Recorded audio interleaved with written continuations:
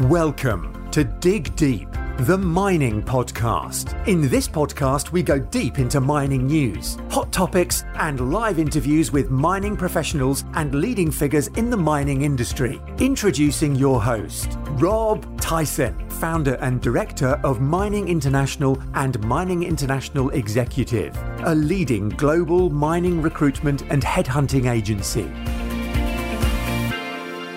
Hi, mining community. Welcome back to another episode of the Dig Deep, the mining podcast. And today's guest is Mark Learmonth, who's the CEO and director of Caledonia Mining, who are a profitable, cash-generative gold producer with a strong growth profile with their primary asset, the Blanket Mine in Zimbabwe. Mark has a finance and investment background and joined the company back in 2008 and is here to tell us today about his journey with the company and what the company have been doing and what the future holds for them. And they've been doing some exciting things recently, which Mark will speak about. So that's welcome, Mark, to the podcast. How you doing, Mark? I'm doing very well. Thanks for having me. No, and I appreciate your time as well. So, as I mentioned, you've come from the finance investment background. Well, that's your background. I wonder if you can just tell us a little bit about your career, possibly before you started in mining and then when you got into mining. Okay, so I'm an accountant, qualified in London in the 80s, hated it. Then I went into what was then merchant banking with a small British bank called Hambros. But then that just sort of morphed into investment banking. I ended up effectively commuting between London and Johannesburg, where I was doing a lot of work for a company called Sudelectra, which was eventually became Xstrata. And I was buying a load of ferrochrome assets in South Africa. And that kind of got me the bug for mining, and also meant that in the 90s, 97, I ended up relocating from London to Johannesburg, which in 1997 wasn't a bad place to go. And clearly, if you're going to do investment banking in Johannesburg, it's going to have resources focused on it. So I stayed in Johannesburg until about 2016. Now, so I worked for a series of banks, some of which went bust because there was a secondary banking crisis in South Africa. Ended up working at Macquarie, still based in Joburg. Then finally, by the time I get into 2008, actually just before the crash, I decided that I'd had enough of investment banking. I'd had enough of helping other people grow their businesses, and I wanted to get involved in a business that was growing itself and actually get some ownership of a real honest business. And so I joined Caledonia in 2008, just before the world went crazy.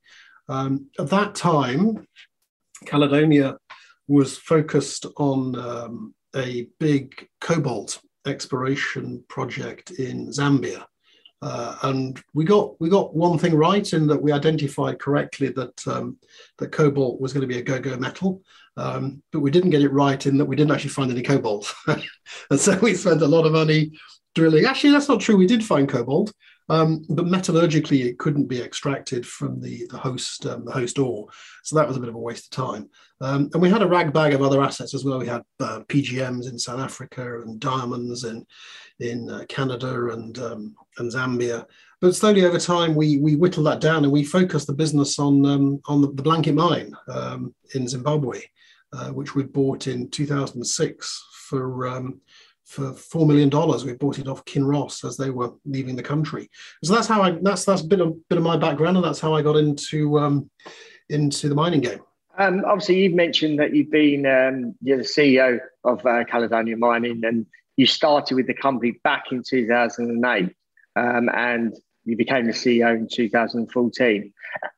Just wondering if you can tell us a little bit about your experience with the company to date, and how that you positioned you for the current role as CEO. Well, yes, I joined as corporate development and investor relations. It was a small company at that time. At that time, the head office personnel, I think there was only about 4 of us. So it was a very, very small company. And I basically drove strategy and investor relations. And as we focused the company down onto the Blanket asset, we were then faced with quite a tough road, because the Blanket mine was cash generative. It was a producing gold mine in Zimbabwe, and it had substantial investment requirements and opportunities at the mine. But it being in Zimbabwe, it meant that we there was absolutely no hope for us to raise third-party external equity or debt. And so what it meant is we had to be very, very cautious and painstaking in making sure that we made the money and then we reinvested the money sensibly to make more money, which we could then invest sensibly to make more money. And you have to be, you got the normal vicissitudes of mining. Stuff happens, bad stuff happens. You might have interruptions to production for whatever reason. So, or the gold price may change, and so your cash may not be quite what you expected it to be. And so you have to be very, very nimble in terms of making sure that we matched our investment requirements and our investment commitments with the cash that was coming through the door, because there was no buffer, there was no sort of safety valve, and that took up most of my time in sort of 2008, 2009, 2010, 2011, 2012. I became CFO in 2014. And the previous CFO became the chief executive, and that just meant I was more formalized in this role of managing the cash. And in 2014, late 2014, early 2015, we embarked on a really quite substantial investment program at Blanket, because frankly we got no choice.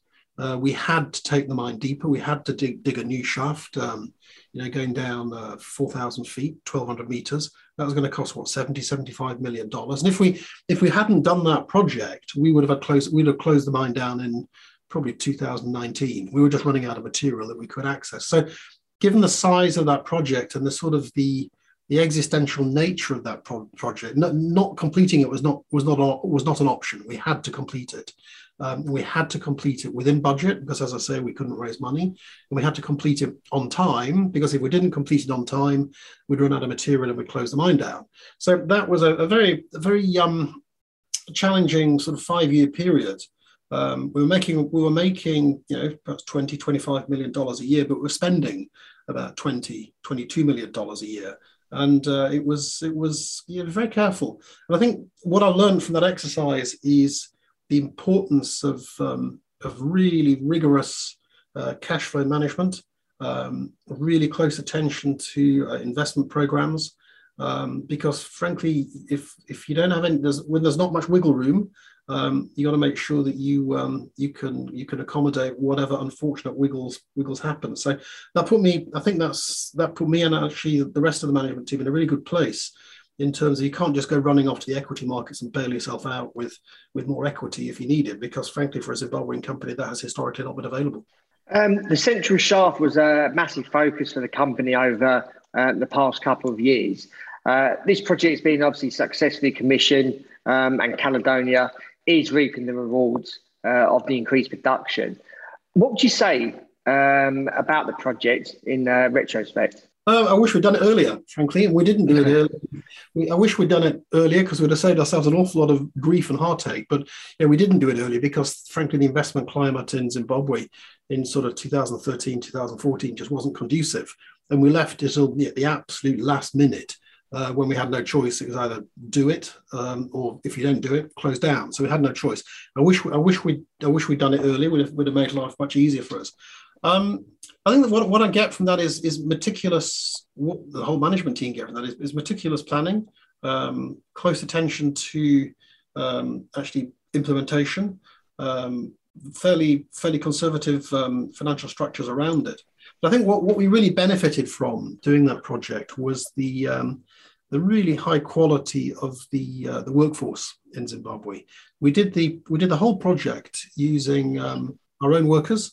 and a very small crew of, I think, about eight supervisors, 8 supervisory staff who were South African. So we weren't using extremely expensive offshore contractors, and that's one of the reasons why we got the thing done so cheaply. But yeah, we've never ceased to be surprised at the quality of the workforce in Zimbabwe, who really, they're highly educated, they're very literate, they're numerate, they've got a great work ethic.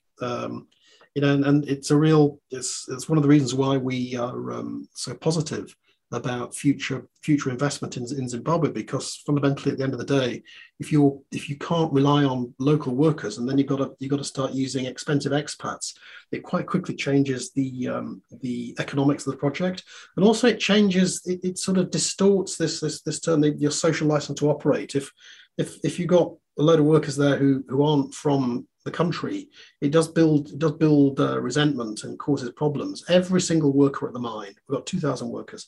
Every single worker at the mine is a Zimbabwean, and our relationship with the community is excellent. And you don't need me to tell you, the difficulties that some mining companies have got in other African jurisdictions with the local community. We would just cut right through that, and it's a great strength for the business. No, it's a good result as well, having a whole local 2,000 employees that are local. So that's good to hear, even though I'm a expat mining recruiter. Would it be fair to say that since the successful commissioning of the Central Shaft, the company has shifted its focus to becoming a more multi-asset producer?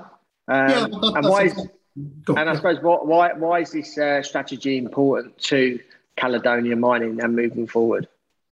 Yeah, we have changed we haven't changed our strategy. Our strategy has just evolved and developed. So let's be clear. When we were busy doing the Central Shaft, we didn't have the management bandwidth to look at other assets. We didn't have the money either. So we had to keep absolute single focus on delivering the Central Shaft. Central Shaft is now operational. It was commissioned in March 2021, and it's now contributing to a much higher rate of production. So we put out our Q2 production numbers a couple of weeks ago. We're now running at a rate of about 80,000 ounces a year, which brings several benefits. The first is that obviously producing and selling more ounces means that you've got more revenues, but it also means that our fixed cost base gets spread over more ounces. So in general, it means that we're looking at downward pressure on our cost per ounce, in an environment that is somewhat inflationary. So we now have the benefit of more cash coming through the door, and greater sort of management bandwidth to look at other projects. So we'd always intended to look at other projects. We just didn't have the wherewithal to do it previously. And it's very important to become a multi-asset producer, because one of the investment risks that we face currently is, as a single asset operation, it means that you're much more prone to unfortunate things happening. In mining, as you'll be aware, good stuff takes 5 or 10 years to happen, and bad stuff can happen in seconds. And as a single asset operation, you've always got that sort of higher risk factor. And so it's a good thing for us to do, to try and diversify that risk by becoming a multi-asset producer. But I guess then the next question will be, okay, multi-asset producer, but why in Zimbabwe? Why don't you take your money and try and become a multi-asset producer across multiple jurisdictions, which is a fair question. We can come on and perhaps discuss that right now, if you like. Yeah, no, carry on then. Okay, well, I mean, there's two reasons why several reasons why we remain resolutely focused on Zimbabwe. The first is that from a gold perspective, it is highly prospective. Until the 80s, Zimbabwe was Africa's third biggest gold producer, behind Ghana and South Africa. And there's a lot of gold in Zimbabwe, and it's never been properly explored, for obvious reasons. The very poor sort of investment climate there in the 1990s and onwards. So if you ask any Africa geologist, any old African geologist, they will confirm. It's not just me as a washed-up investment banker telling you this. People who know much more about this than I do know that Zim is probably the last unexplored frontier in Africa. So there's big gold in Zimbabwe. And actually, we've just bought a big asset a couple of weeks ago. Second thing is that's where we can operate. Operating in Zimbabwe is not as hard as people might imagine, but it does require a certain sort of skill set, and it requires you to be able to sort of navigate the highways and byways and know what you're doing and which levers to pull and which buttons not to press and that sort of stuff. And actually, that's where we operate very, very successfully. So, given the fact we operate successfully there and it's so prospective, why on earth would we take our money somewhere else where we'd have to, effectively pay school fees to learn how to operate in a different jurisdiction? And I think the third reason why we also remain focused on Zim is that our money doesn't travel very well. We don't have huge amounts of cash, and that means that if we're to look at things in other jurisdictions, we'd be having to offer our equity, and typically assets in other jurisdictions are just much more expensive than they are in Zimbabwe, and so it would be those deals would be overly dilutive for our shareholders. So there's three reasons then why we remain focused on Zim. It's got the gold, it's where we can operate. And frankly, we don't really have the financial flexibility at this stage to take our money and look in other more highly sought after jurisdictions. Yeah, obviously at the moment the world is going through a very big inflation crisis, if you would call it that. Obviously, Zimbabwe has experienced that over a number of years. How has the company moved forward during that whole period of very, very, very extremely high inflation? Well, there was the inflation reached its first peak in the period, 2008, 2009, when, you'll be familiar with millions and billions and trillions, quadrillions, quintillions, septillions. I've got a $1 trillion note or $100 trillion note. What the only people really who suffered in that environment were actually the workers. They suffered terribly. And at that time, under the laws that prevailed at the time, we had no alternative. We had to pay them in local currency, which was just worthless by the time they'd received it. And actually, in late 2008, we did close Blanket Mine down, simply because the operating environment just became completely unsustainable. But that fixed itself within a couple of months. So that was then. And then you went through a period of relative stability. But as it stands at the moment, yes, in local currency terms, there is extremely high inflation, running at, I think, about 500% per annum. But we don't operate in the local currency environment. We're a gold producer. We sell our gold for primarily dollars. We get about 75% of our revenues in US dollars. And then we spend those US dollars on our workers get paid in US dollars. The bulk of our consumables, which we import from South Africa, we pay for those in rands or effectively US dollars. And so the local currency component we use to pay taxes, duties, and a small proportion of our electricity bills. So we're not particularly affected by the local inflation rate to the extent that we would be if, say, we were a purely say a beer manufacturer or something making something producing for the local consumer market. So we're pretty much we're insulated from that. Having said that, we are now beginning to see the first signs of proper genuine US dollar inflation. And so as every other company will be in our sector. So, we're seeing explosive prices go up. We're seeing ammonia prices go up. We're seeing steel prices go up, cyanide prices go up. But you know what? I'd much rather in an inflationary environment be a gold producer than be something else. So the clear point here is that domestic inflation in the Zim dollar just doesn't affect us at all. You're on the verge of releasing your second sustainability report, and you're moving towards renewable energy sources. Having commissioned a solar project that will support the power delivered to your mine in a sustainable way, how is the project progressing, and are there any changes you're making for a more sustainable operation? Yeah, that's right. We're investing $14 million to build a 12 megawatt solar project, which is immediately over the road from the mine. The project, to all intents and purposes, is pretty much ready to go. I was there a couple of weeks ago, and it's there. It's ready to go. The project was somewhat delayed by COVID, which had an effect on the manufacturing of the panels in China, and then after that there was supply chain difficulties getting the stuff from China to Africa. But we got through that now. The only delay in getting the thing commissioned is the final sort of plugging it in through the grid. And that just takes, that really comes down to some sort of historic communication issues between the contractor, Voltalia, and the local grid company. But we now understand that those communication issues have been resolved, and we expect the solar project to be operational and delivering power to the mine by the end of August, and that will deliver about 27% of Blanket's average daily power requirements, and will save us. It'll save us about $3 million a year in electricity costs, and it pays for itself. We're not doing this just to burnish our green credentials. I mean, yeah, the environmental benefit is not lost on us, but we're doing it because it makes money.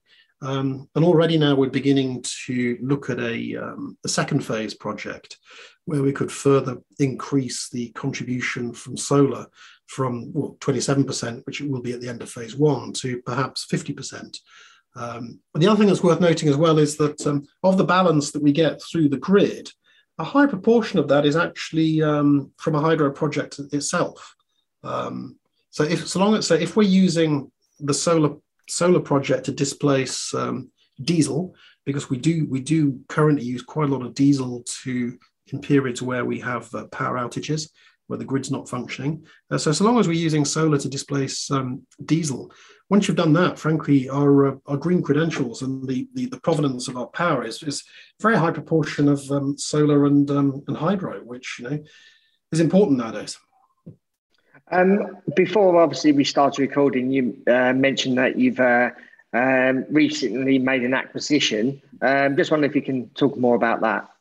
Yeah, so as we mentioned earlier on, I mean, having got the central shaft finished, and we're now reaping the benefit of that through higher production, better cash flows. Late last year, we made our first foray. We acquired a 1 million ounce resource base for $4 million. And then we're busy doing work to upgrade that resource base, and then we'll do some further exploration on that.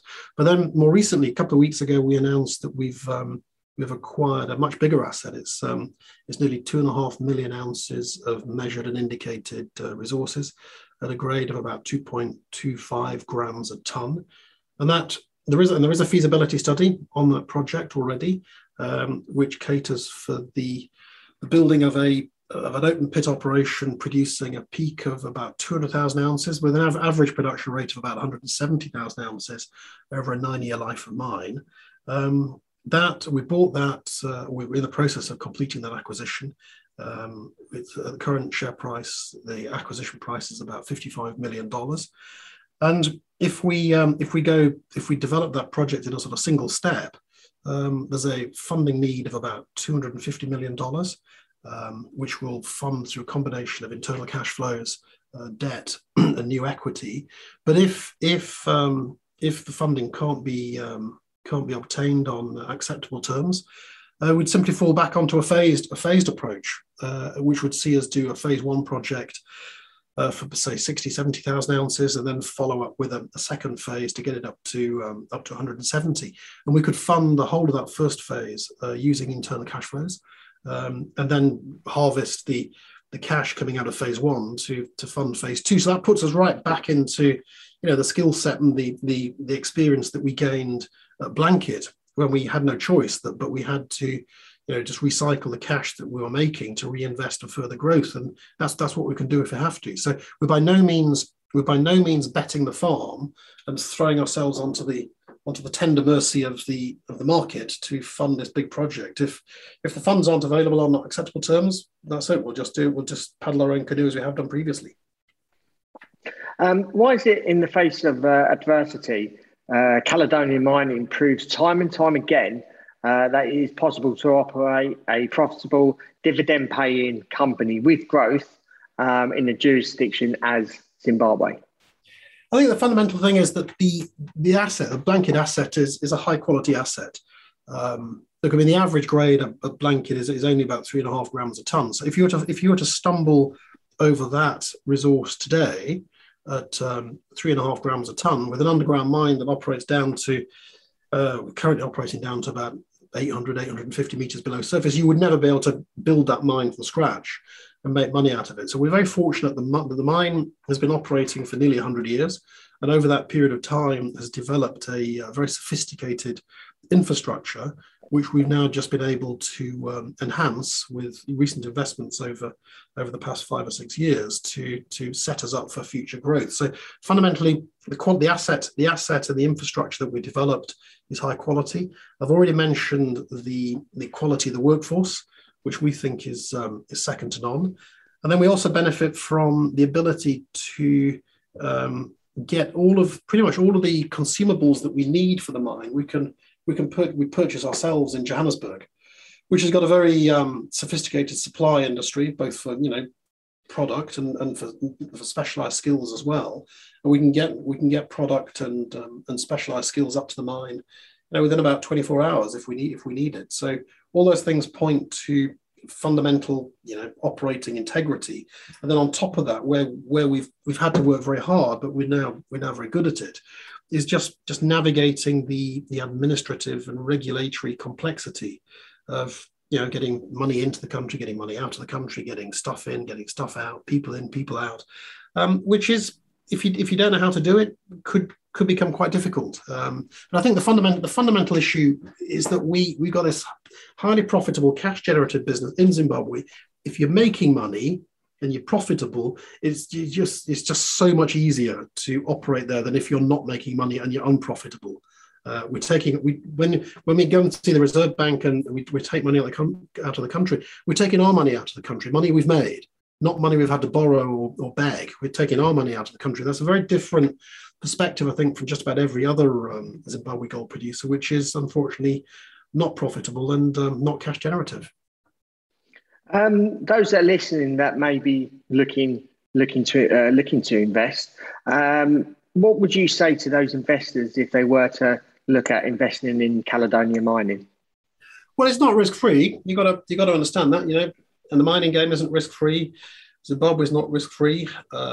Having said that, we're a long-established mine, and we think that Zimbabwe is sort of politically stable. You may not like the stability, but it's stable than many other African jurisdictions. So I think on a genuine assessment of risk profile, it is by no means as risky as I think people perceive it to be. Listed on AIM in London, where liquidity is disappointing. Also listed on the New York Stock Exchange, where liquidity is much better. And we've got growth. We think that we are a pretty unique combination of growth and yield. So our shares are currently on a yield of about 5%. But if once you've taken account of Blanket running at 80,000 ounces, the potential to build Bilboes up to 170,000 ounces, and then an unknown amount from Marley Green, sort of pencil in, say 50,000-60,000 ounces. Once you factor in that growth opportunity with the yield, I think it is a very unusual investment proposition. Very unusual, very attractive, very exciting. I'm a shareholder myself, and I'm very excited about the prospects for Caledonia Mining. And lastly, as a conclusion, what is the outlook for the rest of the year going into 2023? And is there anything else that you would like to add to obviously give us more content to our listeners? Yeah, I think what I expect to see for the balance of the year is production stabilising at around 20,000 ounces a quarter. It won't be 20,000 ounces every quarter, sometimes more, sometimes less, but we're comfortable we can maintain 80,000 ounces a year.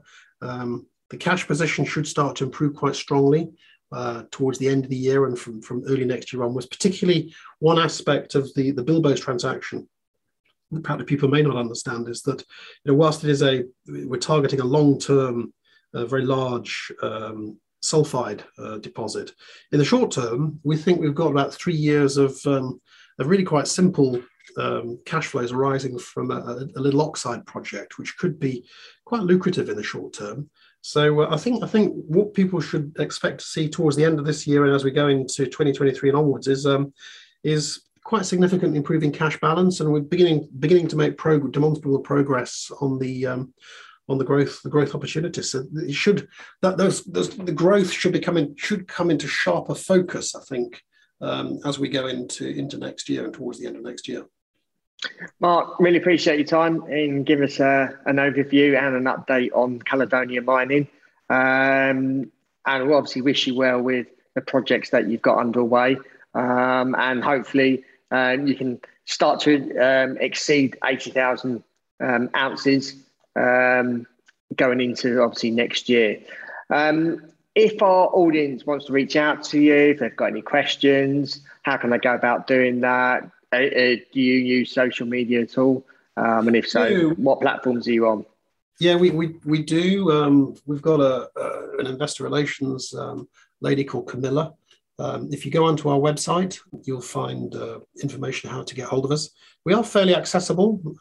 If people send us questions, we pretty much try and respond as forthrightly as possible, within subject to and within regulatory constraints.